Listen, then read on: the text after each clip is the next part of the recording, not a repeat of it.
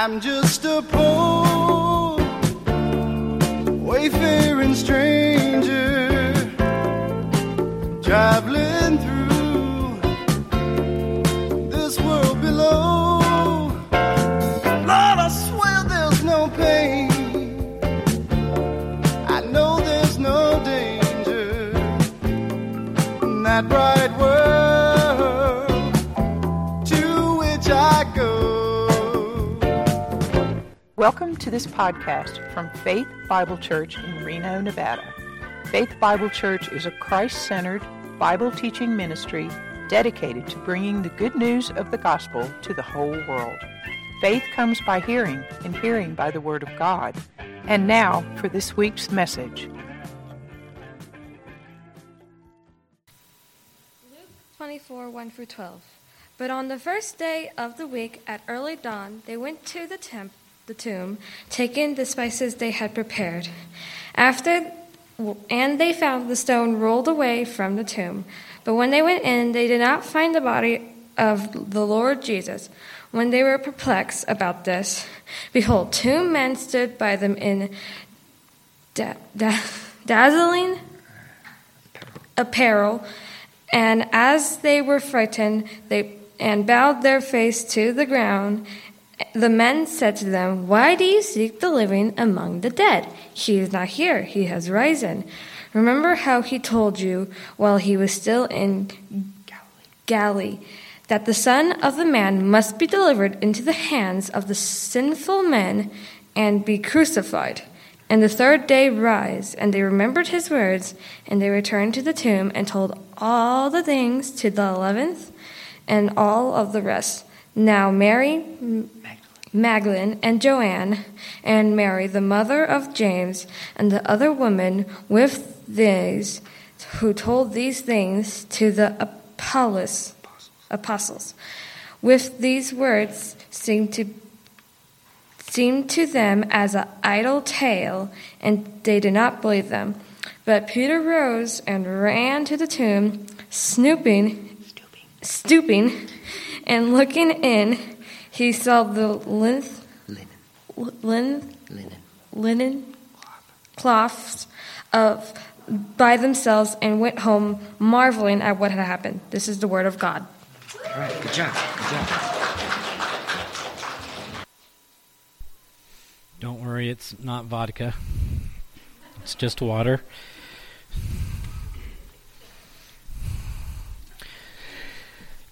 This is going to be a tough day for me to preach because I can't move around like I usually do. I might end up being like a rock star and kicking stuff over. So thank you, Sabrina, for reading God's Word for us. And thank you, Mike and Sarah and Kendra and Lynn, for playing for us this morning. What a blessing that is. This is high. And thank you for everybody that's here, including the powers. So, are we good? Okay. Welcome to Resurrection Sunday. If I'm not going to do a passage today, I'm going to be going through different scriptures on, of course, the resurrection. I thought today would be a great day to teach on tithing, but Dick told me I couldn't. So, we'll go with the resurrection. We'll go with that. A funny story before I start. I was pacing in the house last night, as I do when I think about stuff, and I was telling, I have a pet peeve in his sermon that you gotta land the plane, right? You gotta bring it all down.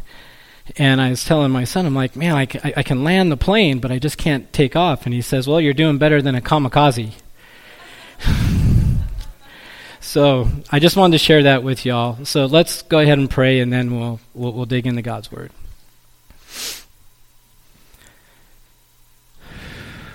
Lord, we just come before you, and we thank you for Easter Sunday. Lord, we thank you for a risen Savior, Father, that we have comfort knowing that there is life after death because of Christ's resurrection.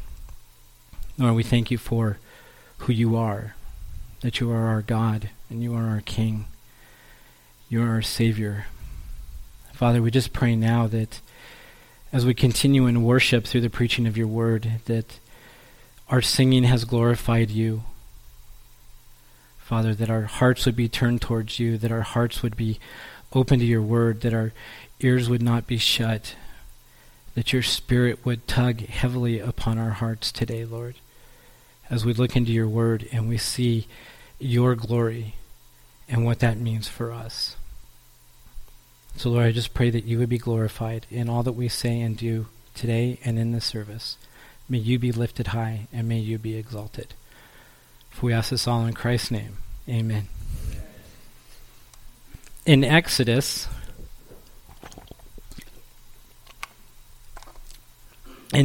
chapter 33, Moses asks God to see his glory.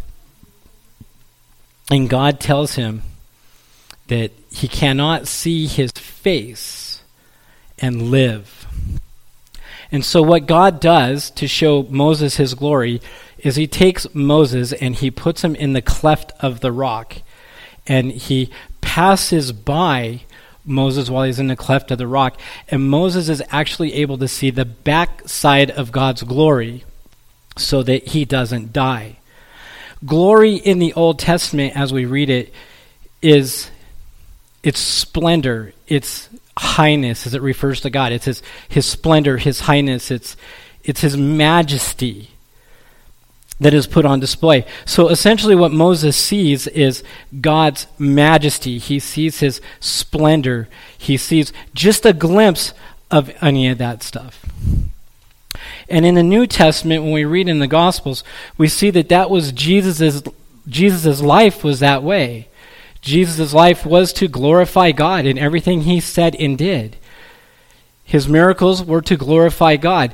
We see this glory, massively displayed in the triumphal entry of this week, of which Tim preached on last week, Palm Sunday, this triumphal entry into Jerusalem. In this last week of Christ's life, we see that the cross glorifies God. It's part of the pinnacle of God's glory is the cross. And likewise, as we look at today, the resurrection glorifies God and puts God on glorious display. So now how does the resurrection glorify God? How does it do it? So we're going to look at a few things here. First of all, we see that the resurrection glorifies God by proving that Christ is God. That we have this triune God. That God raised Christ from the grave is proof that Christ is God also. Listen to Hebrews 1:3. He is the radiance of the glory of God, the exact imprint of his nature, and he upholds the universe by the word of his power. After making purification for sins, he sat down at the right hand of the Majesty on high. The resurrection also fulfills prophecy that is spoken of in the Old Testament. Listen to what David says in Psalm 16. Psalm 16:8. I have set the Lord always before me. Because he is at my right hand, I shall not be shaken. Therefore my heart is glad and my whole being rejoices. My flesh also dwells secure, for you will not abandon my soul to Sheol or let the Holy One see corruption. Now this word Sheol just means it can be translated the nether world or the grave or the general place of where the dead were. And the Psalm 16:10 says, for you not abandon my soul to Sheol. You'll let the Holy One will not see corruption. Peter also talks about this, and Paul also talks about this.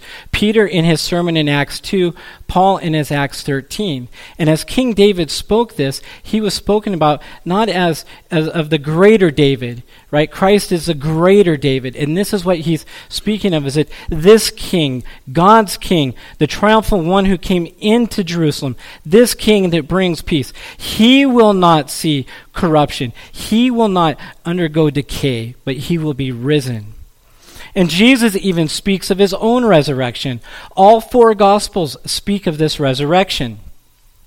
Matthew 20:17. And as Jesus was going up to Jerusalem, He took the 12 disciples aside, and on the way he said to them, "See, we are going to Jerusalem, and the Son of Man will be delivered over to the chief priests and the scribes, and they will condemn him to death, and deliver him over to the Gentiles to be mocked and flogged and crucified, and he will be raised on the third day." Luke 9:22, saying, "The Son of Man must suffer many things and be rejected by the elders and the chief priests and scribes, and be killed on the third day and be raised." So our first 2 points is we see that God is glorified in the fact that Jesus is God, and that it fulfills prophecy is where we see God's glory. The resurrection also glorifies God by displaying the power of the triune God. You see, the triune God was at work when Christ came bursting forth out of the grave. Acts 2:32 puts it this way: "This Jesus, God the Father raised up. And of that we are all witnesses." This is Peter's sermon. John 10:17, this is what Jesus says: "For this reason the Father loves me, because I lay down my life, that I, Jesus, may take it up again. No one takes it from me, but I lay it down on my own accord. I have authority to lay it down, and I have authority to take it up again. This charge I have received from my Father." So we see that even Jesus is involved in his own resurrection. The Father raises him, the Son raises himself, God the Son.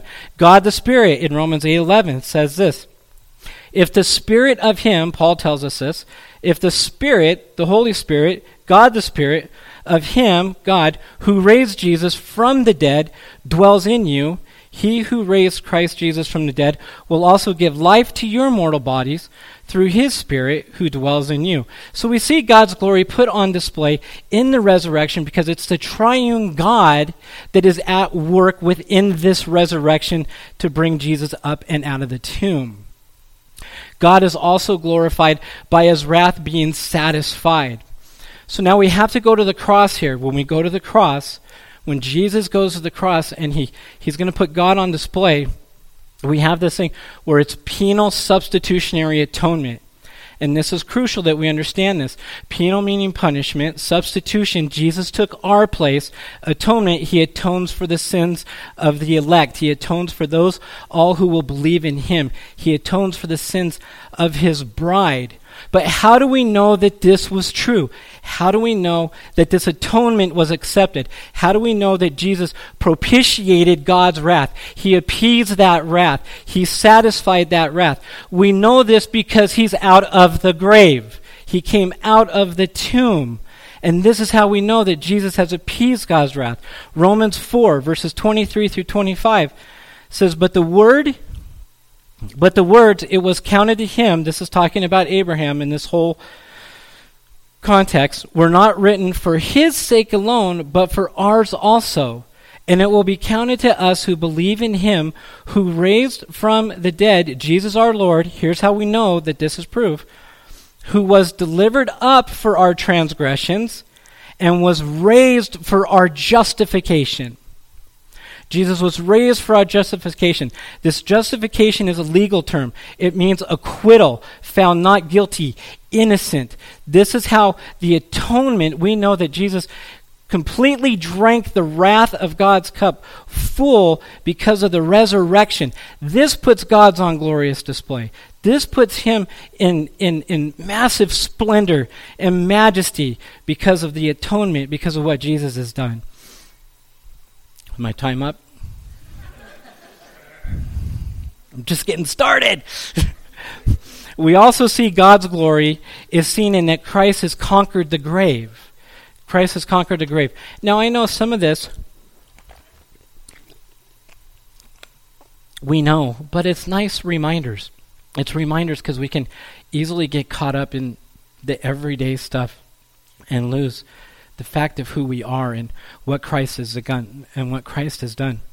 But Christ puts God's glory on display because he conquered the grave. Acts 2:24, this is going to be a repeat of the psalm because this is where Peter's preaching in his sermon and he refers back to this psalm. So Acts 2:24 says, God raised him up, loosening the pangs of death, because it was not possible for him to be held by it. For David concerning him, I saw the Lord always before me, for he is at my right hand, that I may not be shaken. Therefore my heart was glad, my tongue rejoiced, my flesh also will dwell in hope. For you will not abandon my soul to Hades, or let your Holy One see corruption. Paul in Romans 6, writing to the Romans, says it this way: Now if we have died with Christ, we believe that we will also live with him. We know, right? We know he's going after our minds. We know that Christ, being raised from the dead, will never die again. Death no longer has dominion over him. God is glorified in that Christ will be, because of his resurrection, is the only true and righteous judge. I hate to say this, but we are not the true and righteous judge. But Christ is the only one who will truly judge righteously. Listen to Acts 17. The times of ignorance God overlooked, but now he commands all people everywhere to repent, because he has fixed a day on which he will judge the world in righteousness by a man whom he has appointed. And of this he has given assurance to all by raising him from the dead. Christ will be this judge. We see in this resurrection how Christ, just a scratching of it, but how Christ glorifies God, and we see where God is glorified in the resurrection. So now, let's turn it this way. What's it mean for us? We have to answer the so what, right? So what? Christ rose from the grave. So what's that mean for me? What's that mean for you? What's that mean as we sit here today? Well, it means everything. It's everything. If Christ does not come out of the tomb, there's no gospel. If he's not risen from the grave, it's not good news. It's not good news. We have a living Savior, one who has come out of the grave, and Jesus is raised from the grave. So this means that you and I are saved. It means we have been regenerated by the Holy Spirit. It means we have been reconciled to God through the body of Christ. We have been redeemed by the blood of the Lamb. We have been justified. We are declared righteous. We are completely sanctified. Our standing with God in his eyes is righteous and perfect because we are in Christ, and this is because he came out of the tomb. If he stays into the tomb, none of this is true. He has to come out of the tomb. And since he came out of the tomb, this is true for all of us that put our trust in Christ. The resurrection means a new life. It's a new life. 2 Corinthians 5:17 tells us it this way: Therefore, if anyone is in Christ, he is a new creation. The old has passed away. Behold, the new has come. This new creation is a spiritual creation. It's a spiritual awakening with us. God has opened our hearts to these things. And what this does is it gives us a new heart, a brand new heart. It gives us new desires, new affections, new priorities. It is a new life. It's the newness of life that is lived by faith to the glory of God. We live now by faith to the glory of God. And what's it look like? First of all, we know that we have a glorious living Savior. He is a glorious living Savior. Listen to Revelation. Revelation 1 says this, verse 12. Then I turned to see the voice that was speaking to me. And on turning, I saw 7 golden lampstands. And in the midst of the lampstands, one like the Son of Man, clothed with a long robe and with a golden sash around his chest. Now listen to how the Apostle Paul describes Jesus. The hairs of his head were white, like white wool, like snow. His eyes like a flame of fire. His feet were like burnished bronze, refined in a furnace. And his voice was like the roar of many waters. In his right hand he held 7 stars, and from his mouth came a 2-edged sword, and his face was like the sun shining in full strength. And when I saw him, I fell at his feet as though dead. But he laid his right hand on me, saying, Fear not, I am the first and I am the last, and the living one.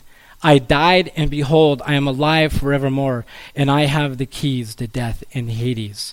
This is our Savior, brothers and sisters. This is the glorious Christ. He is the one whose voice is like roars of many waters. His eyes are like flames of fire. He is glorious. He is in splendor. He is majesty. This is our Savior. This is who we worship. This is who came from the grave.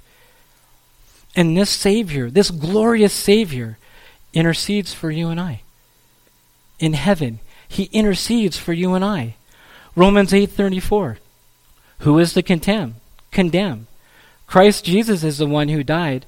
More than that, who was raised, who is at the right hand of God, who indeed is interceding for us. He intercedes on behalf of this. Not only is he this glorious Savior who intercedes for us, but he strengthens us to live for him. He strengthened us to live a life for him. 2 Corinthians 5:14. For the love of God, for the love of Christ controls us, because we have concluded this, that one has died for all, therefore all have died. And he died for all, that those who live might not longer live for themselves, but for him who for their sake died and was raised. When Jesus saved us, he saved us to this new life, but this new life was to glorify him. It's to live for him. It's death to us and glory to him. And he gives us the strength to live in that way. The resurrection gives us purpose. It gives us purpose to live a gospel-filled life. Now we're going to have to do a little flip-flopping in this passage, but let's just take a peek at this passage. Look at 1 Corinthians 15:12 on the things up here. I'm used to hearing pages flip. So 1 Corinthians 15:12, this is what Paul says. Now if Christ is proclaimed as raised from the dead, how can some of you say that there is no resurrection from the dead? But if there is no resurrection of the dead, then not even Christ has been raised. And if Christ has not been raised, then our preaching is in vain, and your faith is in vain. We are even found to be misrepresenting God, because we testified about God, that he raised Christ, whom he did not raise, if it is true that the dead are not raised. For if the dead are not raised, not even Christ has been raised. And if Christ has not been raised, your faith is futile, and you're still in your sins. Now I want to take just a minute to kind of look through this. Now I want us to look at these words vain and futile.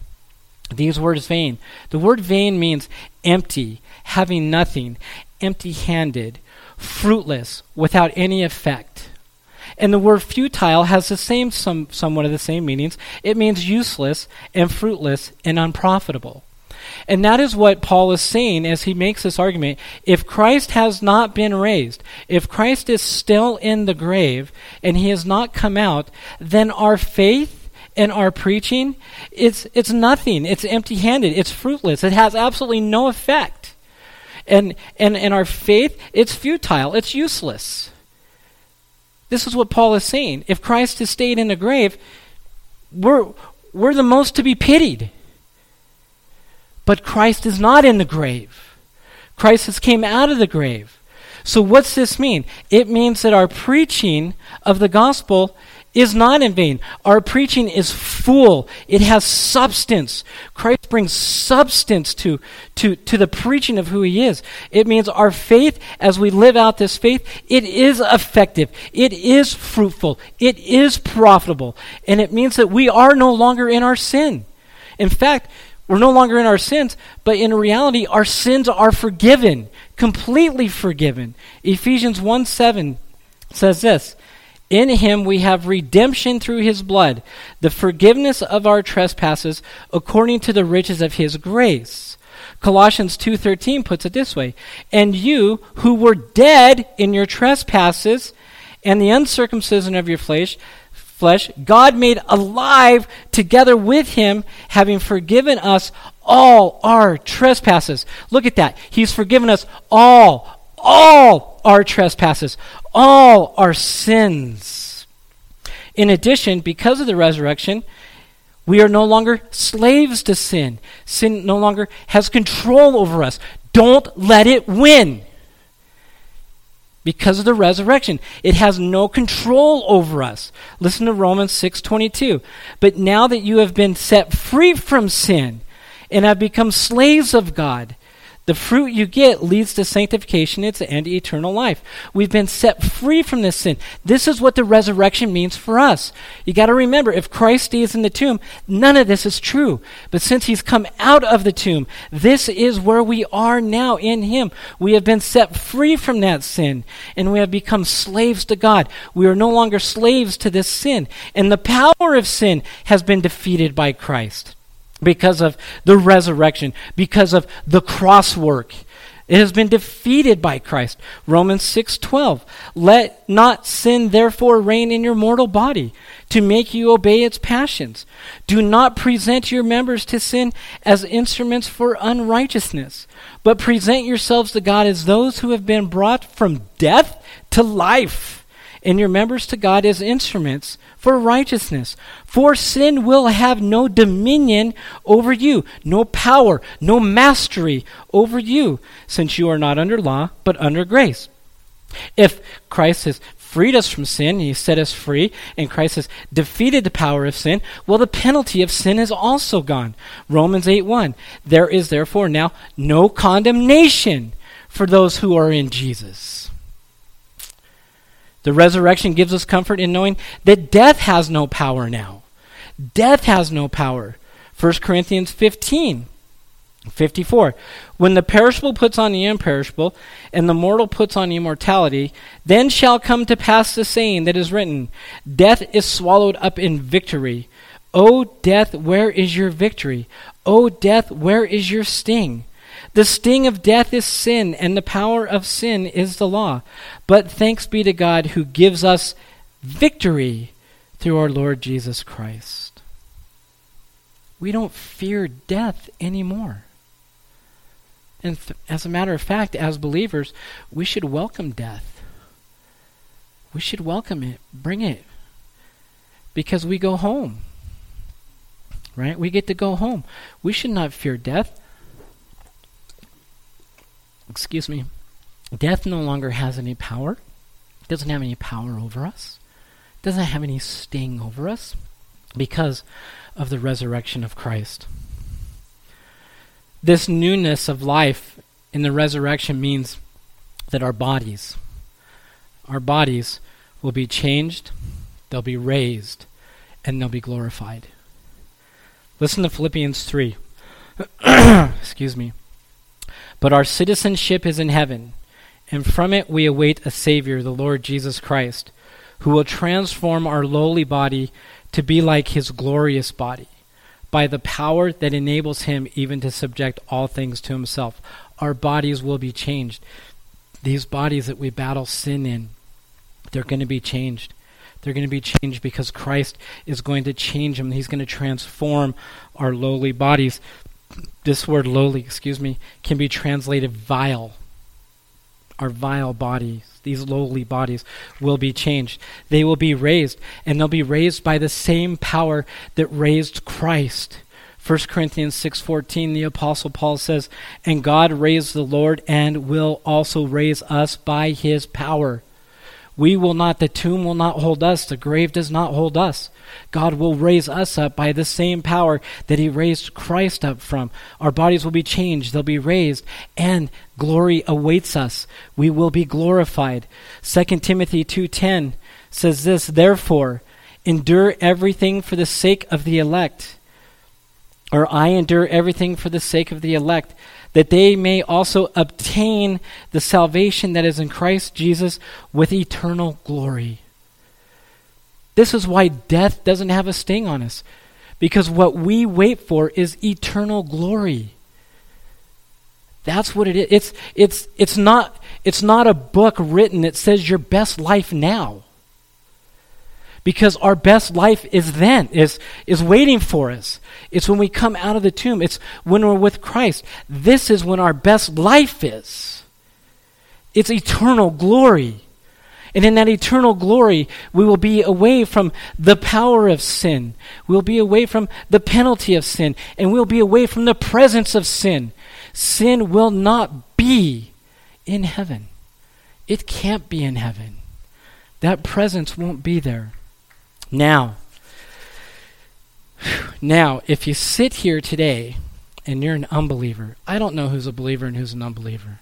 But if you sit here today as an unbeliever, what I just preached is not true of you. Death is fearful for you. You fear death. You are still in your sin. Your faith is worthless. Your purpose has no effect. You will be resurrected, but you will not be resurrected to glory, but you will be resurrected to condemnation. And in eternity, you will be in hell. And what awaits you in hell is God's eternal wrath. But because of the death and the burial and the resurrection of Jesus Christ, this does not have to be true. This does not have to be true. The resurrection gives you hope today. It gives you hope today to be with Jesus.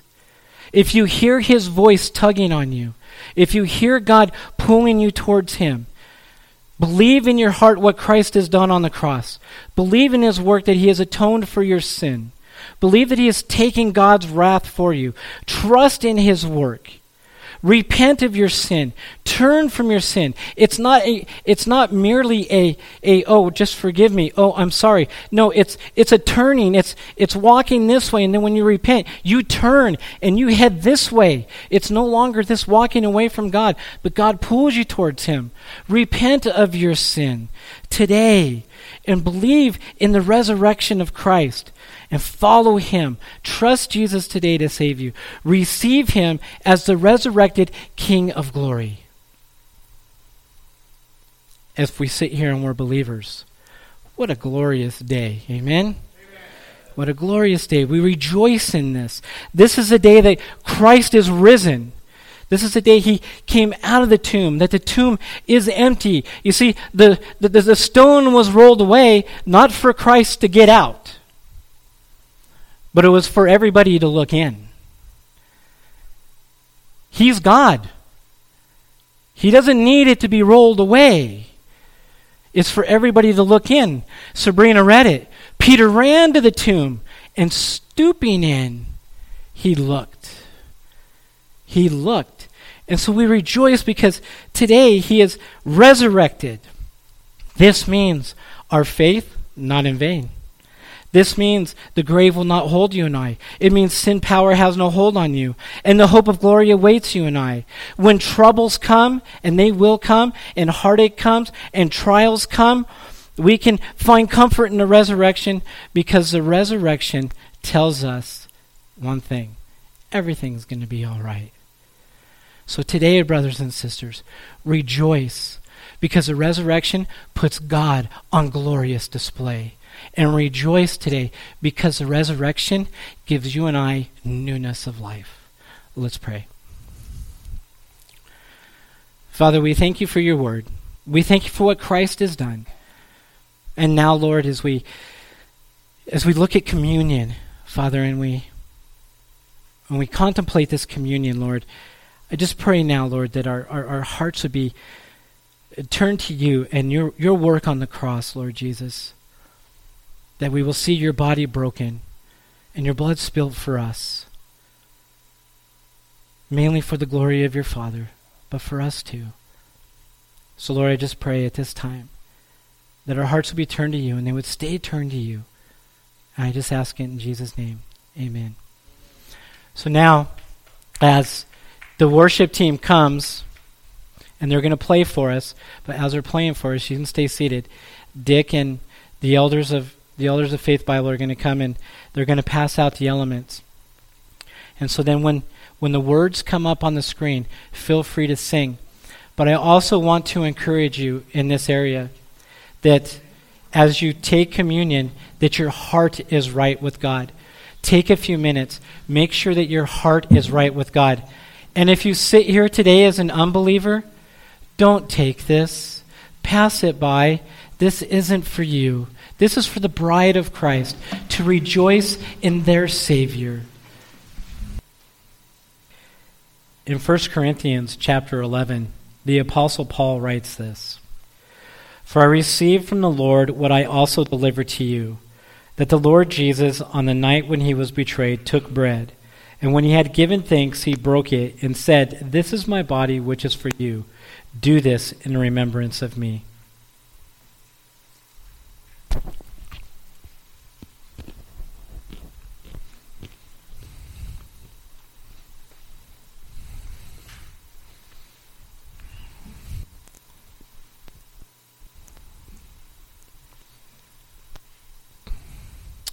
In the same way, also he took the cup after supper, saying, "This cup is the new covenant in my blood. Do this as often as you drink it in remembrance of me."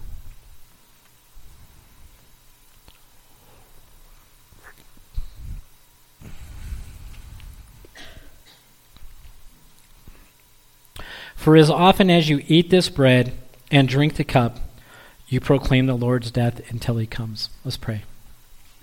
Father, again, we are thankful. We're thankful for that we can gather here this morning, Lord, and we can worship you. We can worship you in song. We can worship you in the preaching of your word. We can worship you in the communion. Father, I'm thankful for everyone that's here today, and I pray, Lord, that your word would touch their hearts, and they would grab their hearts, and it would tug on them, Lord. And I just pray now, Lord, that we would go from here after this next song, Lord, and we would glorify you in everything that we say and do. Thank you for listening to the preaching of God's Word from Faith Bible Church in Reno, Nevada. We hope that it has been an encouragement to you and that the Word of God will fill your hearts and minds as you walk through this world. If you have been blessed by this ministry and would like to make a small donation to help defray the cost of this podcast, just click on the green Support Us button at the top of the webpage. Thank you.